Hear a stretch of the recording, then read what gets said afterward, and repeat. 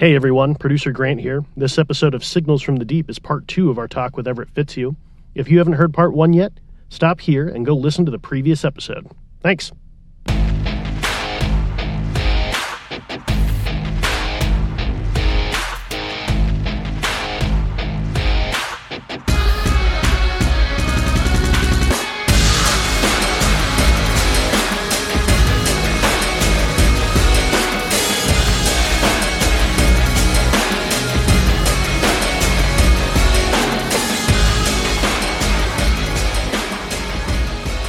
February 17th, 2022. Yeah. Tell me about it.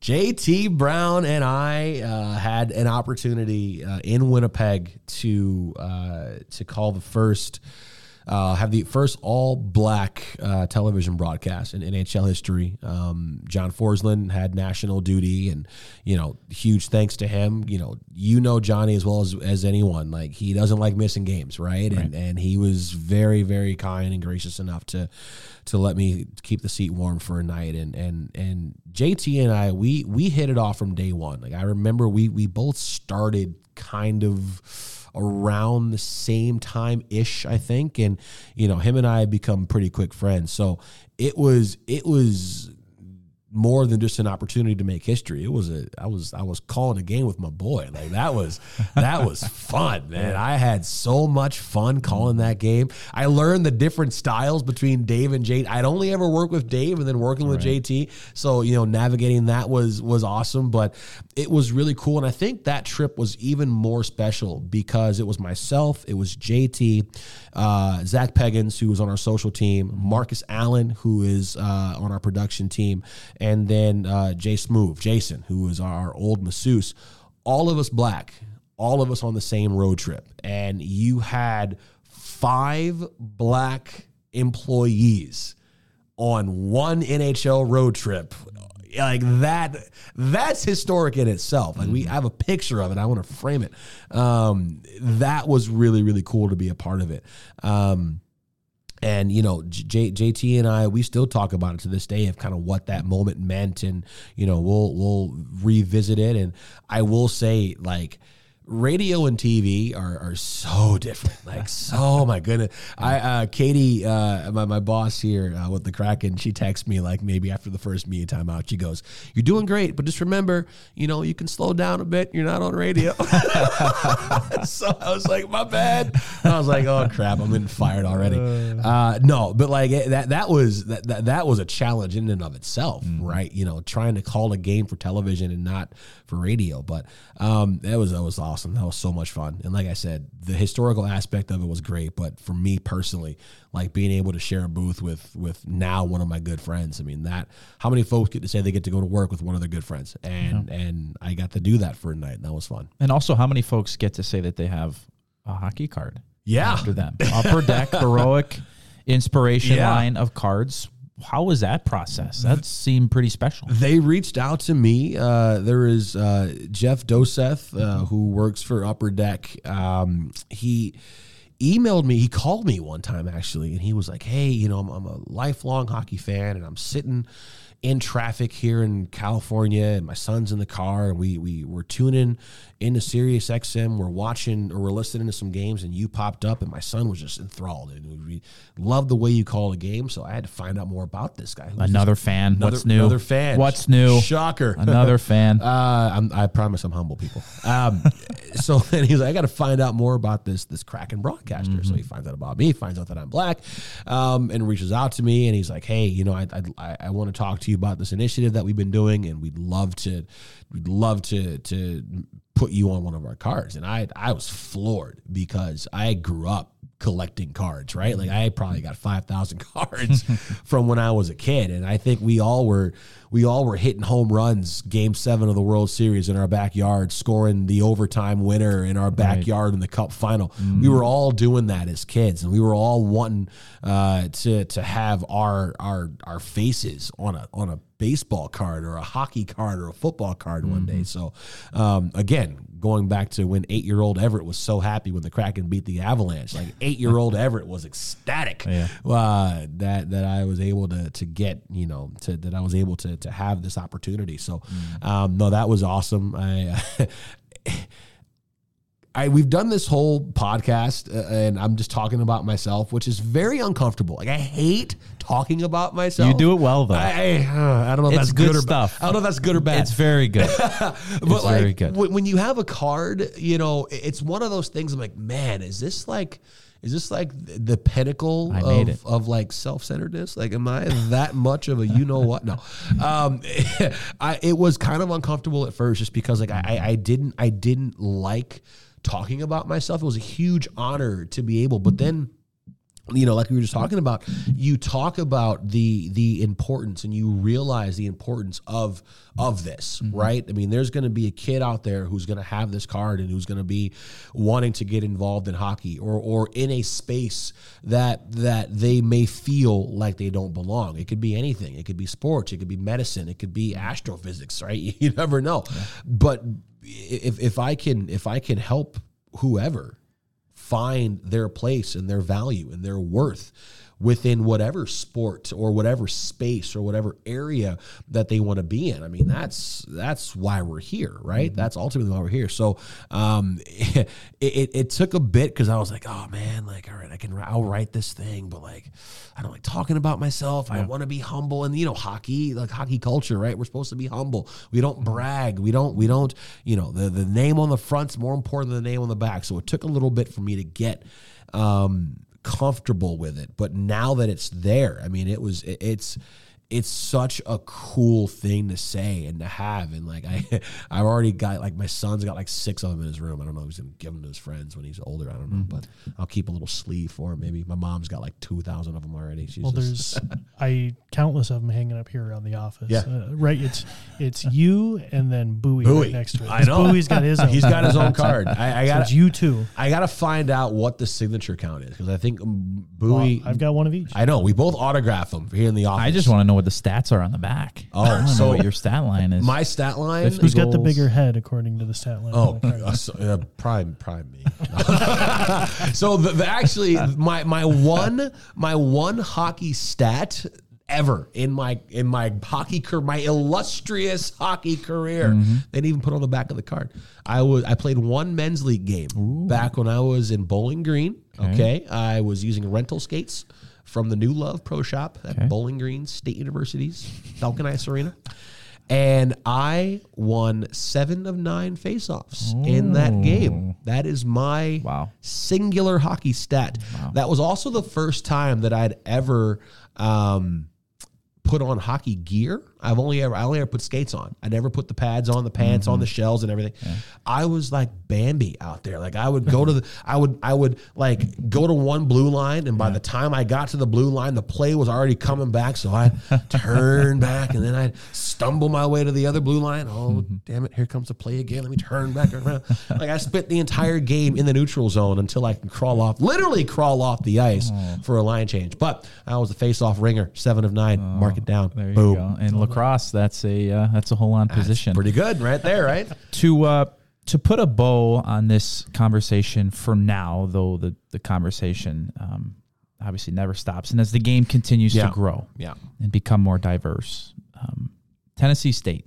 Oh, man. First historically black college or university to have collegiate hockey. Yeah. Not just now, but moving forward. Yeah. You talk about important steps or landmarks or huge events that happen that hopefully can spur things on in the future. What does seeing something like that happen mean to you? And what does it mean where the game is at right now? You know, I think when you have the buy-in from the Preds, the Nashville Predators, when you have the buy-in from the NHLPA and you have the buy-in from the league, it shows the legitimacy that we as a sport, we as a league are committed and we are invested in growing the game. Tennessee State, this is such an unbelievable moment for our sport and for growing the game.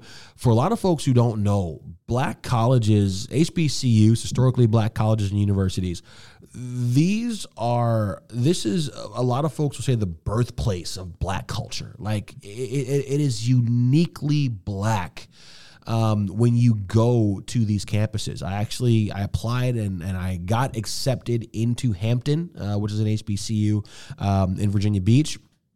Ended up not going there, but it was on my short list of colleges, and it was such a different feel stepping onto that campus and being on that campus. And now you're bringing a sport to an HBCU and an opportunity to inject culture into the way that that they do the sport, right? That we do our sport. You're now going to be giving so many more kids an opportunity to witness the sport, to consume the sport, but also I think you're opening up opportunities for more minorities to play the sport, because if I'm a 5-year-old, 10-year-old kid who's just getting into hockey and maybe it's fun, but I don't know if there are the avenues there for me, but I'm a Black kid and I see, whoa, Tennessee State, an HBCU that has a hockey team here. All right, like this, maybe I want to play for Tennessee State, right? We in college hockey, we grew up wanting to play for Michigan, for Minnesota, for North Dakota, Boston College. Now you're going to see these kids, Denver. Now you're going to see these kids wanting to go to Tennessee State. You're going to want to see these kids and have these kids. I want to play for them because they play for me. And that is such a cool factor and a cool thing to say. I've already talked to Kyle Boyd, who is in charge of our fan development here. Our second game of the season is in Nashville, and I'm like, whatever I need to do to get on that campus, like I want to go and talk to somebody. Yeah. I want to go visit. I want to do something, because that is I never in my wildest dreams would have thought that an HBCU program would have a hockey team. And I am now, Tennessee State is now my second favorite college hockey team in the country, behind the illustrious Bowling Green State University, and then it's Tennessee State. But like I kudos to them, kudos to the league, kudos to everybody involved with this process. It's going to be unbelievable. I think they're going to be club for a couple years, and they'll move up to varsity. I think I heard 28, 29-ish around there when they make the jump to varsity. But, I'm hoping, maybe Climate Pledge Arena, the Kraken will host a college hockey tournament one of these years, and I pray they're in it. Like, that's going to be awesome. Yeah, perfectly put. That's great. And with that being said, and a very important conversation, so I really appreciate your meaningful thoughts on that. Grant, do we have a listener question? We have a listener question. Oh my God, this is huge. We've been putting out the call for a while. This is huge. I've been keeping track of them. And I got one that I think is pretty good. I've been waiting for a while to ask this one for kind of a good guest here, and since we got two family men sitting here, I think it's a good one. So this one comes from Noah Davis. He is from Seattle by way of Boston. Love it. First clam chowder. Yeah, exactly. I used to live there, so I got plenty of clam chowder back in the day. Parked his car and have it. Oh yeah, don't forget to call your mother. Tell her you grab his sneakers. Apologies for all think our he ever lost his listeners khakis in and his khakis? Massachusetts. He loses khakis in his khakis? Oh, geez. Yeah, we'll take it out. No, it's fine. We'll edit this in post. We'll fix it in post. Exactly. First off, love the podcast. Keep up the good work. And I'm going to paraphrase. He's got quite a bit here, but I think I can pare it down. Good here. writer. So, when y'all go home and you're sitting at the dinner table, are you talking hockey? Are you trying to see what your family has to say about the game? I mean, it's a little different for you considering most of your family works for this organization, Nick. I mean, so it may be a little more contentious in your household. But when you go home, I mean, and Shelly's been with you for this very long journey. do you talk shop when you go home? Does she not like to talk about hockey, or how does that work when you guys are at the dinner table? You know, we don't talk a whole lot of hockey at home. Mm-hmm. It'll be a lot of, she'll listen. Before Wes came along, she would listen to most of the games, just kind of have it on in the background. It's not like she was a diehard, listener, but I heard you messed up that word. No, I remember. Oh yeah, no, she keeps looking for ammunition. She keeps your boy humble. She is the sweetest, most supportive person I've ever met in my entire life. But we're a good couple. She keeps your boy humble. That's for sure. I love that. But no, when we go home, honestly, man, especially now that Wes is here, it is all about what I missed. You know what I mean? Like we go on the road for 2 weeks. We won 7 in a row on that epic road trip, right? That was some of the most fun I've ever had professionally. But I missed Wes crawling. I missed Wes eating solid food for the first time, right? Like a lot of that stuff you kind of miss. So we talked about it. It was great for the organization. I was like, man, that Boston. After that Boston win, I was like, this is a playoff team. Like, and I told her that. We talked about it. But honestly, when I come home, I don't bring work home, because. I'm never upset. I'm never ticked off because there's a lot worse things I could be doing right now than calling NHL games at 34 years old, right? Mm-hmm. I have no reason to be ticked off when I come home. But no, when I come home, it's family. It's hugging my kid. It's we're playing.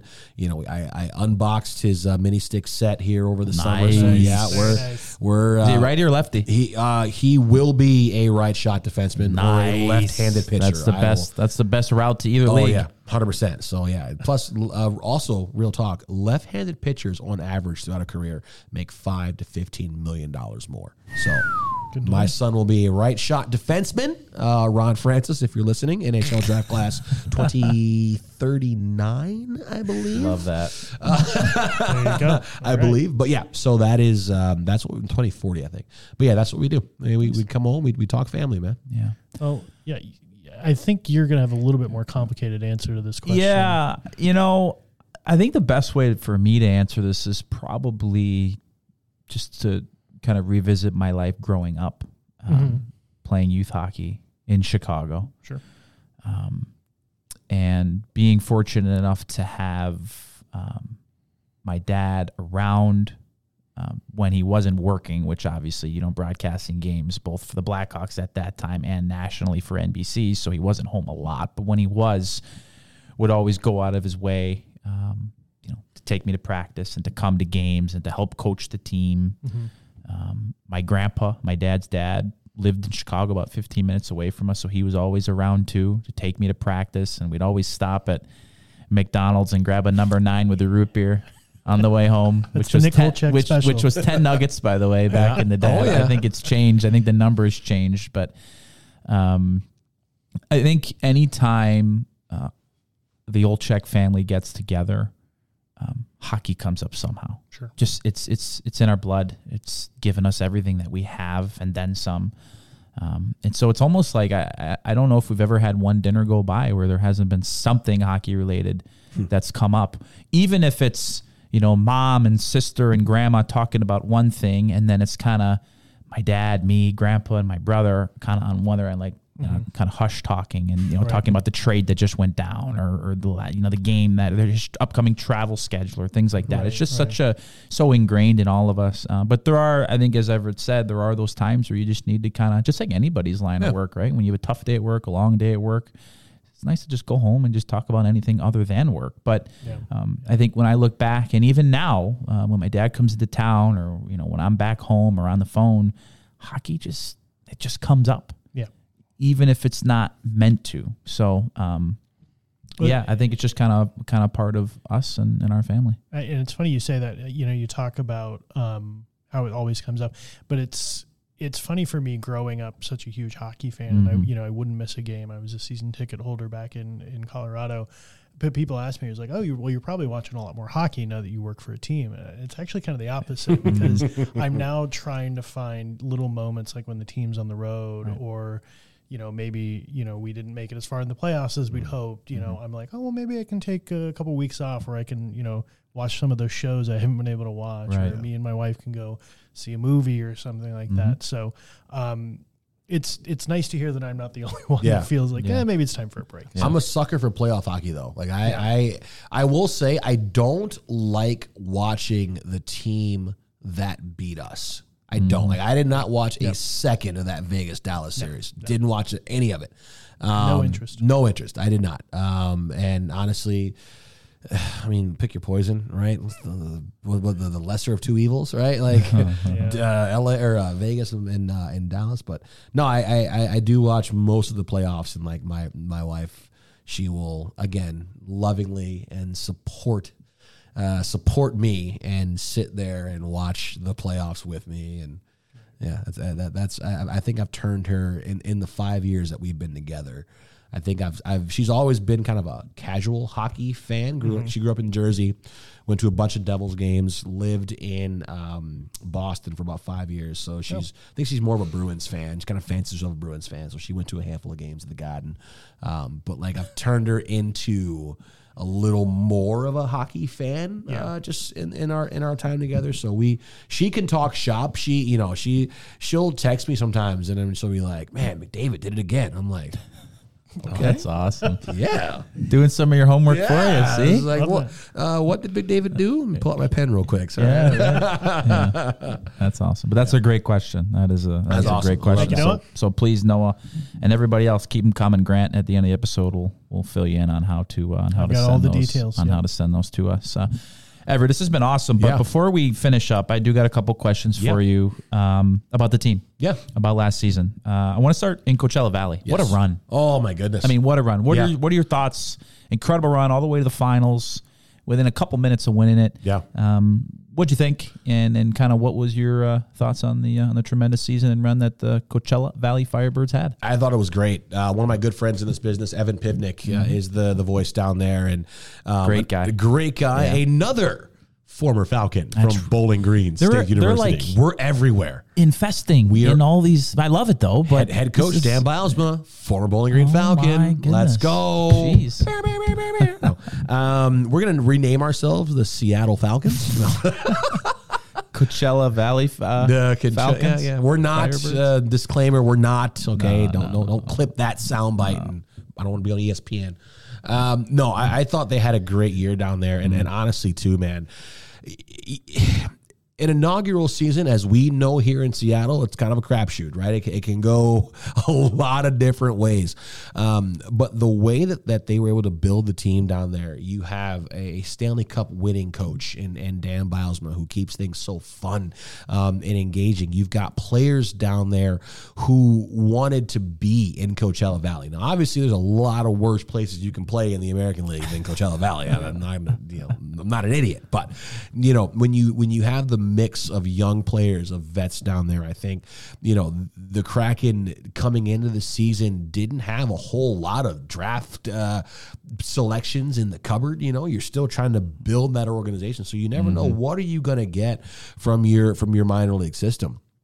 And I think this year was the best possible outcome. Obviously, you were in overtime of the very last game in the hockey world. I mean, but to see the work that a Ty Cartier did this year, and not only was he Rookie of the Year, but he comes up and was able to score in the Stanley Cup playoffs, right? Like, that was awesome. You see the steps that Riker Evans made down in Coachella Valley. Stud down there in Coachella Valley. Joey Decord. I mean, I think, I don't want to say that he's had a resurgence of his career, because Joey Decord has been a steady goaltender his entire pro career. But now you're seeing him as, is it going to be him or is it going to be Drieger backing up full time here in Seattle this season? So, the work that he did down there, I think from the players to the organization, I mean, it's very, very fortunate that you have OVG, the same parent company, running both buildings, both teams. And it's a very in step, in sync process. So it makes it real easy to have that type of success in your American League affiliate. But the year that they had was great. But like Seattle, I mean, the target's on your back now, right? Mm-hmm. Like, I mean, you have success once. It's like not sneaking up on anybody. You're not sneaking up on anybody. You have one place. There's only one more place you can go from here, right? Like the pressure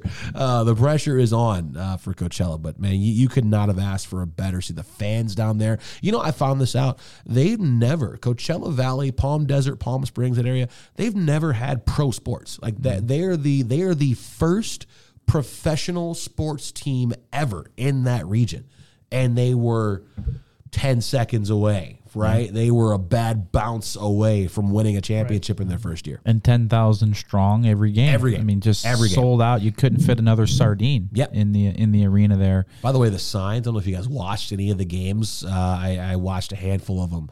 The signs that those fans brought, oh my Lanta, those were hilarious. I found myself, like, obviously I tuned into the game because I wanted to see how the team was due, but like that was some of the best signage, best TV were the signs and the creativity from the fans down there in CV. That's awesome. When you think about, actually, before I even get to delve into the next question, I love the point that you made about kind of having that synchronicity between American League team and NHL team. I think even most importantly for the point of view of the player. Absolutely. Right? Where it's not like you're playing one way in Coachella Valley, and then if you get called up, you're playing a completely different way, right? To kind of have that that same style, both no matter where you're playing, is only going to help players when they come up or when they get sent down. That's it's a great point. Well, and they're real quick. There are 3 teams in the ECHL where you and I came from that do this very, very well. It's the Capitals, it's the Bears, and it's South Carolina. Those 3 teams, NHL, AHL, ECHL, they line up pretty good. Spencer Carberry was the longtime coach of the Stingrays in South Carolina. He's now the head coach of the Capitals. The Penguins do a phenomenal job with this, with Pittsburgh, Wilkes-Barre, Scranton, and then Wheeling. And then also the Blackhawks. You work for the Indy Fuel, obviously Rockford right down the road, and then Chicago. So those 3 organizations, if you want a good blueprint, if you're getting into this and you're trying to figure out how affiliates work and things like that, those are 3 organizations I think you can take a look at: Washington, Pittsburgh, and Chicago, and just how their affiliations are structured, how they're set up, and how they promote and develop literally from the bottom up. That's the key. Developing. Right. ECHL, AHL, American Hockey League. You're trying to develop players and make sure that should they get the opportunity in the NHL, that they're the most prepared as possible. Those teams do it great, and we've seen it with some players that have come up to play for the Kraken and will next year. How well that they've been developed in Coachella Valley and in other places that they've played. How about off-season additions? Off-season subtractions. Guys that are now with the team. Brian Dumoulin, Connor Carrick, Kyler Yamamoto, Pierre-Edouard Bellemare, to name a few, and some players that are no longer with the Kraken that played last year. Morgan Geekie, Carson Soucy, Ryan Donato, Daniel Sprong. As the roster kind of fills out, and we're going to see it in camp, how about of the players that I named that are going to be new, maybe a guy or two that you're excited or think can really excel in the role that they're going to play in? And look, you never want to see some of these fan favorites leave. For sure. But, hey, that's part of the business in the salary cap era. You're never going to be able to have the same team year after year. So how about your kind of thoughts on the roster as a whole going into next season? I think of the new guys coming in, the name that really intrigues me the most is Brian Dumoulin. I mean, I think you upgrade on Soucy a little bit. And again, not saying that Soucy was a bad player, right? Soucy, he earned every bit of that deal up in Vancouver, but you bring in a little more veteran, a little more experienced version, a little bit bigger. And, oh, by the way, he has spent the last how many years playing with Chris Letang, who's probably going to go into the Hall of Fame. He's got a couple of cups in Pittsburgh, 2 cups in Pittsburgh, along with Justin Schultz. So you now have 2 more cups on your roster. You have a player who has played with some of the best that we've seen in our generation with Malkin, with Crosby, with Letang. I mean, that three-headed monster has been together in Pittsburgh for, 16 years now? 15 years, something like that. So you have a guy that can bring that experience there. I love the addition of Bellemare because you bring in some grit on that third and fourth line. Coming into last season, Dave Tomlinson said that the number one need for the Kraken was a right shot power play quarterback defenseman. You go in and get that with Justin Schultz. I said you needed some more grit and sandpaper. Now you bring that in with Bellemare, and also he can win faceoffs. Yeah. And that is, we're a team sponsored podcast here. I get that, but fact of the matter is faceoffs a lot of times cost the Kraken goals, cost the Kraken games. It'll be interesting to see what role they put him in terms of a special teams role, in terms of how much ice time he gets. We'll see. But he can win faceoffs for you. I love that addition. And then also, too, a guy that, Kailer Yamamoto, he is a player that he's had so much pressure put on him in that bubble that is Edmonton, right? You are put in one of the most volatile hockey markets that has not won a cup in how long? They went to the final back in 2006. You're playing with McDavid. You're playing with Draisaitl.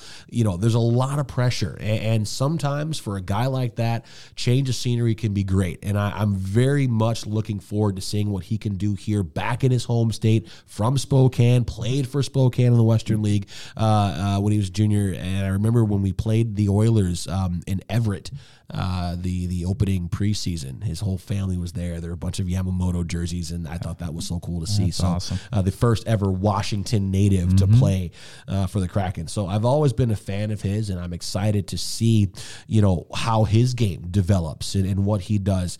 Fan favorite before he even puts on the jersey. Exactly, 100%. Yeah. So, and as far as the guys leaving, look, everyone that the Kraken lost this offseason, they brought so much. They were so pivotal in this organization's success. And I think for a Carson Soucy, for a Morgan Geekie, and for a Ryan Donato, they were here since day one. They helped lay the foundation of last season's playoff run. They helped lay the foundation for the culture that we have here as an organization. So, I'm so happy for a guy like Geekie finally getting a payday in Boston. Carson Soucy's got Twins on the way, getting a payday and a full no move in Vancouver. That's got to be great for a family. Daniel Sprong, I'm gonna miss saying his name every other night. Like that. Can we please, for the record, get one last call? Ding dong, please. Ding dong, Daniel Sprong. I'm gonna miss that. Can we put that on loop a few times, please? I'm gonna. Yes. Thank you. Yes. Anyway, I'm gonna miss it. I'm gonna miss it. But those, and I think Sprong. Listen, you averaged 12 and a half minutes of ice time, and you score 46 points. That's not an accident. You don't do that by accident, right? So, you're right. A lot of fan favorites, a lot of great personalities. Ryan Donato, Morgan Geekie, two of the nicest, most genuine people I've ever met in my entire life. Carson Soucy, always up for a conversation. Daniel Sprong and I remember one time we were almost late for the bus because him and I were just sitting chit-chatting at his locker on the road. You know what I mean? Awesome guys, but like you said, it's the business, and you hate to see players go. But if it's for the betterment of your hockey team, you have to make those moves. And listen, if you're a Kraken fan, you like the moves that were made. The core's here, right? You've got that core intact. And this offseason reminds me a little bit of last offseason, right? There weren't a lot of massive moves made last season, but what happened? You get Brandon Tanev back, you get Jaden Schwartz back full-time, you bring in Ellie Tolwyn in off waivers. This summer, you're going to get Andrei Burakovsky back. That's going to be a player that you didn't have for the last 30 games of the season and then into the playoffs, right? So Burakovsky is, he's not a free agency signing, but he's essentially, you're getting him back full-time. Right. So you're adding another 2-time Cup winner back to your lineup full-time in the offseason in Andre Burakovsky. So they were minor moves, but I think those minor moves, quote-unquote, are going to pay big dividends later on in the season. You speak of getting a payday. Yeah. And of someone who got a payday, perhaps the most deserved payday. Vinny D. Vinny D. Yeah. Vince Dunn, 4-year extension. Oof. What'd you think of his year last year, and what steps in his game, both offensively and defensively, as a defenseman, can he and do you see him taking next year now that he got a heck of a pay raise? Well, listen, when you get paid, you need to earn it. You need to show that you're worth it, right? And I think Vince Dunn, having played with Adam Larsson for all of last year, they tried that out a bit in the first season, but that was the hands down, unquestioned number one pair for the Kraken this past season. And depending on who you talk to, Dunn Larsson, probably a top 10, top 15 pair in the NHL on a lot of teams, right? They would be the number one pair maybe on half the league, if I had to guess. I think Vince Dunn took huge steps last year defensively. That plus minus was otherworldly at one point, right? And I think Larsson, because he's so responsible defensively, it allows Vince Dunn a little bit more offensive freedom. But we didn't see the mistakes from Vince Dunn this year. He wasn't caught out of position a lot of times this season. And I think, he even said it a couple of times. You could tell he was having fun playing hockey this year. And I think that is so crucial and so important. We forget, these guys are making $4, $5, $6 million. But at the end of the day, you want to have fun coming to work and you want to enjoy what you're doing. It's easy for us to scoff and be like, well, if I was getting paid $6 million, I'd be having fun too. I get it, but you don't know what folks are what's going on. But with Vince Dunn, it was refreshing to see his performance, and I think for him, the term is great. I think the term is great for the team. The deal's great for him. The money's great for him. And also, too, that 4-year contract allows, if he outperforms it, that's maybe another 3-year deal down the road. And it'd be great to see him finish his career here in a Kraken sweater. But I think Vince Dunn proved that he was worth it. We saw a little bit of a dip in the playoffs, but for what he did in the regular season, that is where he earned that contract, I think. And for him, the challenge, as is the case with anybody who gets a big payday, can you continue? Can you keep it up? Because as we're going to see with this team, the Kraken aren't going to be catching anyone off guard this year. The Kraken are not going to be getting the backup goalies every other night anymore, right? You're going to be getting each team's best every night. And, Dave Tomlinson and I will talk about this on the air and even off the air. Sometimes as the team would go through January and February, you still felt that the teams the Kraken were playing were still maybe taking Seattle for granted a bit. They were playing maybe at 80%, not giving the full. And again, it's all speculation, right? We're not sitting here saying that teams aren't trying. Of course they're trying. But now that this team beat the defending Cup champion, they were 10 seconds away from overtime. Eberle sticks an inch and a half off the ice. That puck's in the back of the net. We're still playing, right?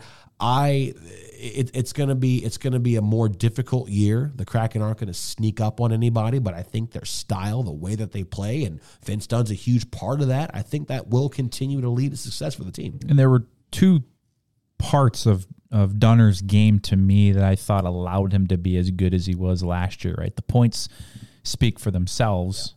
Highest point producing defenseman that the Kraken had last season, but it was, as you said, Everett, the defensive side, realizing that you don't have to jump into the play maybe as much as he did the year prior.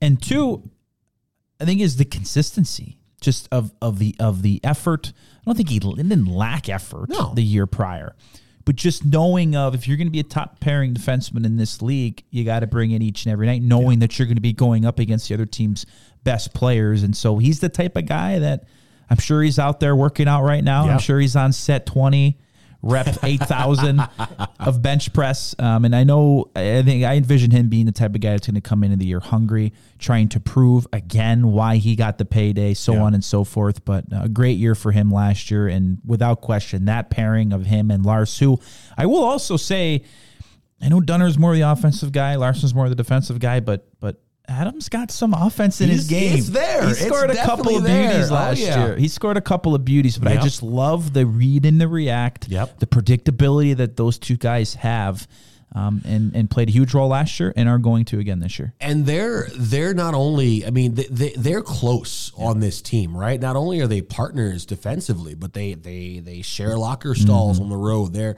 going to dinner together. They're going out to eat together. I think they lean on one another in their personal lives off the ice, and I think that helps their relationship on the ice as well. And, you talk about Vince Dunn, he was challenged last year, and good players, great players respond to challenges. And I think he responded very well to the challenge that the coaching staff, that Ron Francis laid out at the beginning of the year.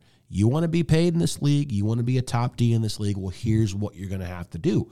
He went out there and did it. Now he gets paid, and he's going to have to continue that this season and beyond. Yeah, great year for him last year, and I know for a fact he's going to bring it again next year from the back end. Two more things quickly.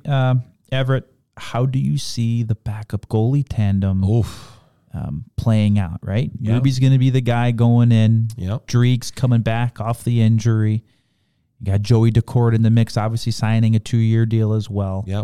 I would assume Camp is going to probably solve who gets the backup position. I mean, this isn't the coast where you can carry 3 goalies for a week in the regular season and see, maybe one rises and one falls. But, you got to feel for Chris Drieger a little bit, because I remember coming into the inaugural season, Grubauer and Drieger, fresh off the year that he had in Florida, they were the number 2, number 3 ranked preseason tandem in the Athletic coming into the year. There's a lot of high hopes for those two, and through various injuries, through COVID, of course, Drieger gets hurt in the gold medal game of the World Championships last year for Team Canada.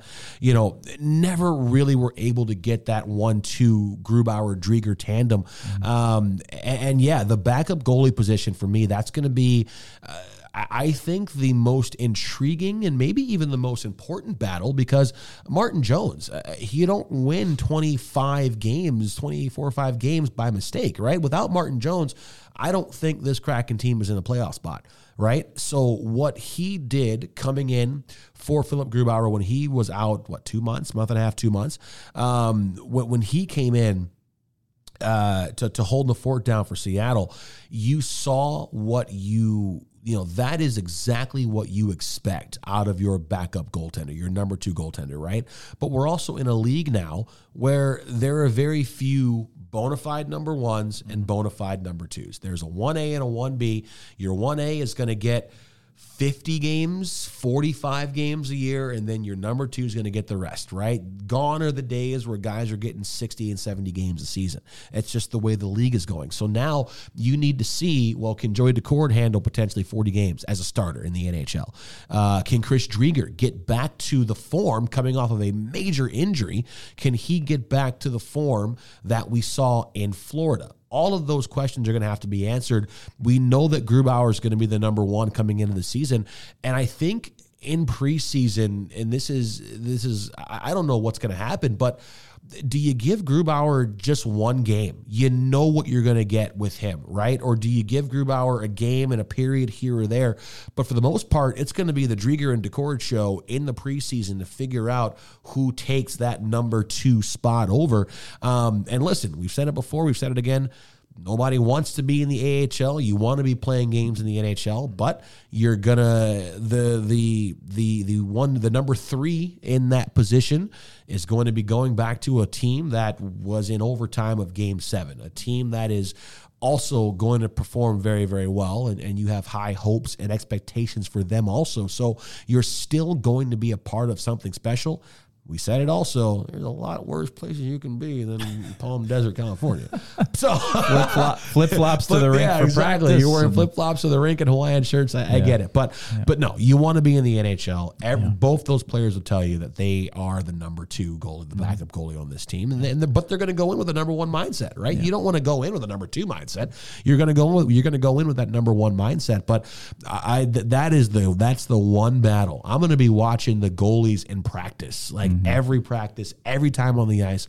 What's going to be the edge to push Drieger over Decord or Decord over Drieger? What's going to be that one X factor that gets one of them a ticket to Vegas opening night? And the 3 thoughts I have on those quickly, Gruby building off of what was, especially come the playoff time for him last year, was just outstanding. He solidified for me. There were some questions going in. Is Grubauer the Grubauer that the Kraken signed? He solidified. He flushed all of the noise. He he exercised all the proverbial demons with his performance. There's no question that he is the number 1 guy on this team. Yeah. Heck of an end for him last year, and going into next year should have all the confidence in the world. And Driegs, another guy who I've been in touch with a little bit, working his butt off right now. I mean, he's been skating, and since he's been back from his injury, the rehab is about as intense as you could possibly be after shredding your ACL like he did in the World Championships last summer. So know that he's going to come into camp poised and ready to go to take that spot. And Joey Decord, what a run with him, right? With Coachella Valley, a phenomenal season for him too. So it's going to be really interesting to see how the goaltending position pans out. Last but not least, Everett, in one word, what is the expectation playoffs for next year for the Seattle Kraken? Playoffs are for me, the floor are the playoffs. You cannot go back. I mean, that is your low bar. You have to make the playoffs this season. I mean, if you want to climb the ladder a bit, you want to finish top 3. You want to challenge for a banner in division. You're not going to take teams by surprise again. I would like to think that a playoff series win, a trip to the second round, I think that's your goal, and then everything after that is just gravy. You're still in your 3rd season. You're still a new team. You have the identity, but let's face it, you're not playing with an Edmonton Oilers history. You're not playing with a Kings history who have not won a playoff series since they won the Cup 10 years ago, right? So the pressure is still not as high as in other markets and in other areas, but you can't be sitting here on April 15th in a do or die, win or go home game in your last day of the regular season. I think you need to get into the playoffs. That's your floor. That is your bare minimum. You win a playoff series, and then after that, then I think everything else is gravy. And now next season, you've got a few more contracts up coming off the books. The salary cap increases a bit. So now we're going to be talking about bigger free agents. Now in year 4, we're talking, okay, this maybe is a Western Conference Finals team. This maybe is a team that should be 1-2 in the division rather than 3-4 division wild card, right? But I think this year, getting into the playoffs, winning a round, and then everything after that is icing. It's safe to say Hockey Operations has done just about everything they can do 100%, at this point to 100%. put this team in the best position to succeed. And also, I don't want this to come off as settling, right? Obviously, your goal is to win the Stanley Cup every single season, right? But if we're looking at, what should be the bare minimum versus what would you consider for this team a great season, that's what I mean by floor playoffs, gravy, second round and beyond. Right. Everett Fitzhugh. I would be remiss though. I'm going to step in here for just a second. Come on in, Grant. We have not talked about the Winter Classic, which is now against the defending Cup champions. You know what, man? Listen, I got to... Does that change anything for the significance of that game? It irks me so much because, in the initial... I don't know if I can say this. I'm going to say it anyway. In the initial first draft of our schedule, our opener was in Nashville. Okay. They added the first game against Vegas in the second draft. So now we're in Vegas watching them raise that banner, and then we have to come back and play them at T-Mobile at the biggest event in the NHL of the season. And then I think, if I remember correctly, the Kraken play Vegas like once or twice in the last 6 weeks of the season. Like, man, I'm so... If only we had the video version of this podcast, because Everett's turning red right now. Fired up. Steam coming out of the headphones. Like, these Vegas games are so exciting, and I know that everybody thinks that it's Vegas. Vancouver will be the rival down the road, but there is one team in the NHL that I want to beat every single time, and that's Vegas. I cannot wait for the Winter Classic.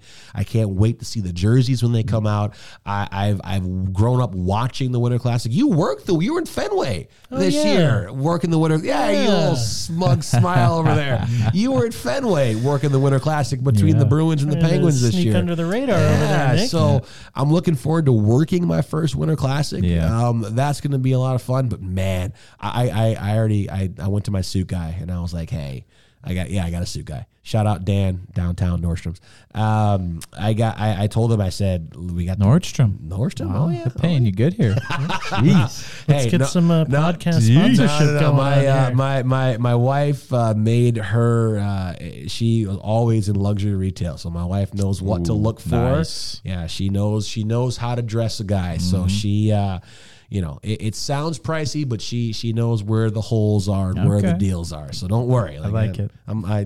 You can look real good for not a lot of money. But my man Dan down Nordstrom's. But no, Vegas, man, that's going to be so much fun. That's like, fans, if you grew up watching the Winter Classic, you do not understand what an awesome event that's going to be at T-Mobile. It's a noon game. Very happy about that. Like I could have been okay with a 5:00 game, but like a noon game, that's just middle of the day. Love it. Right before all the football games kick off. Like that's going to be a lot of fun. So, but yeah, it's against Vegas. It makes it that much more just.